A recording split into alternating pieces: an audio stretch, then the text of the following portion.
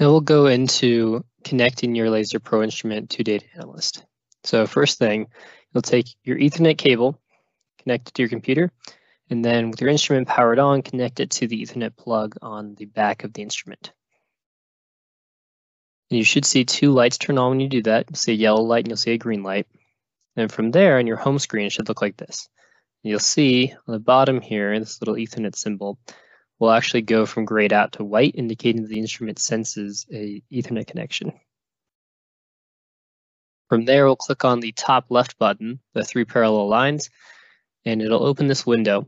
Now in the middle here, under the setup, we'll click on the COM button. That will take us to here, where we can see the IP address, the network mask, the gateway, and the multicast. Now, it's not important to know what all of these are for connecting, but you do need to pay attention to the IP address and the multicast. And make sure that Enable PMS TCP is turned on. From there, you open your DataAnalyst app. This is what the first window is when you open the app. You'll go to Configure Instruments, and then click Add Instrument. From there, click Browse.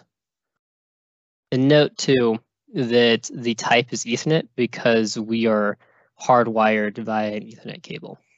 From here, like I said, pay attention to your multicast and your device IP address.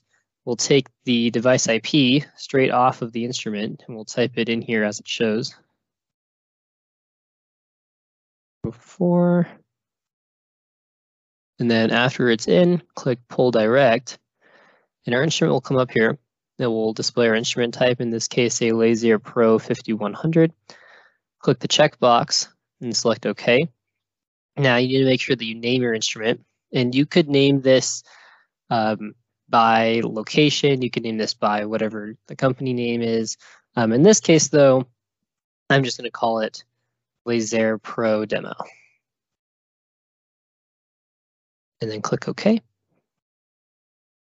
So now DataAnalyst made a hot button. So whenever you reconnect this instrument to a computer, you can actually click this button and it will automatically download any new information, any new data that you've picked up from that instrument. But your instrument is now connected to DataAnalyst.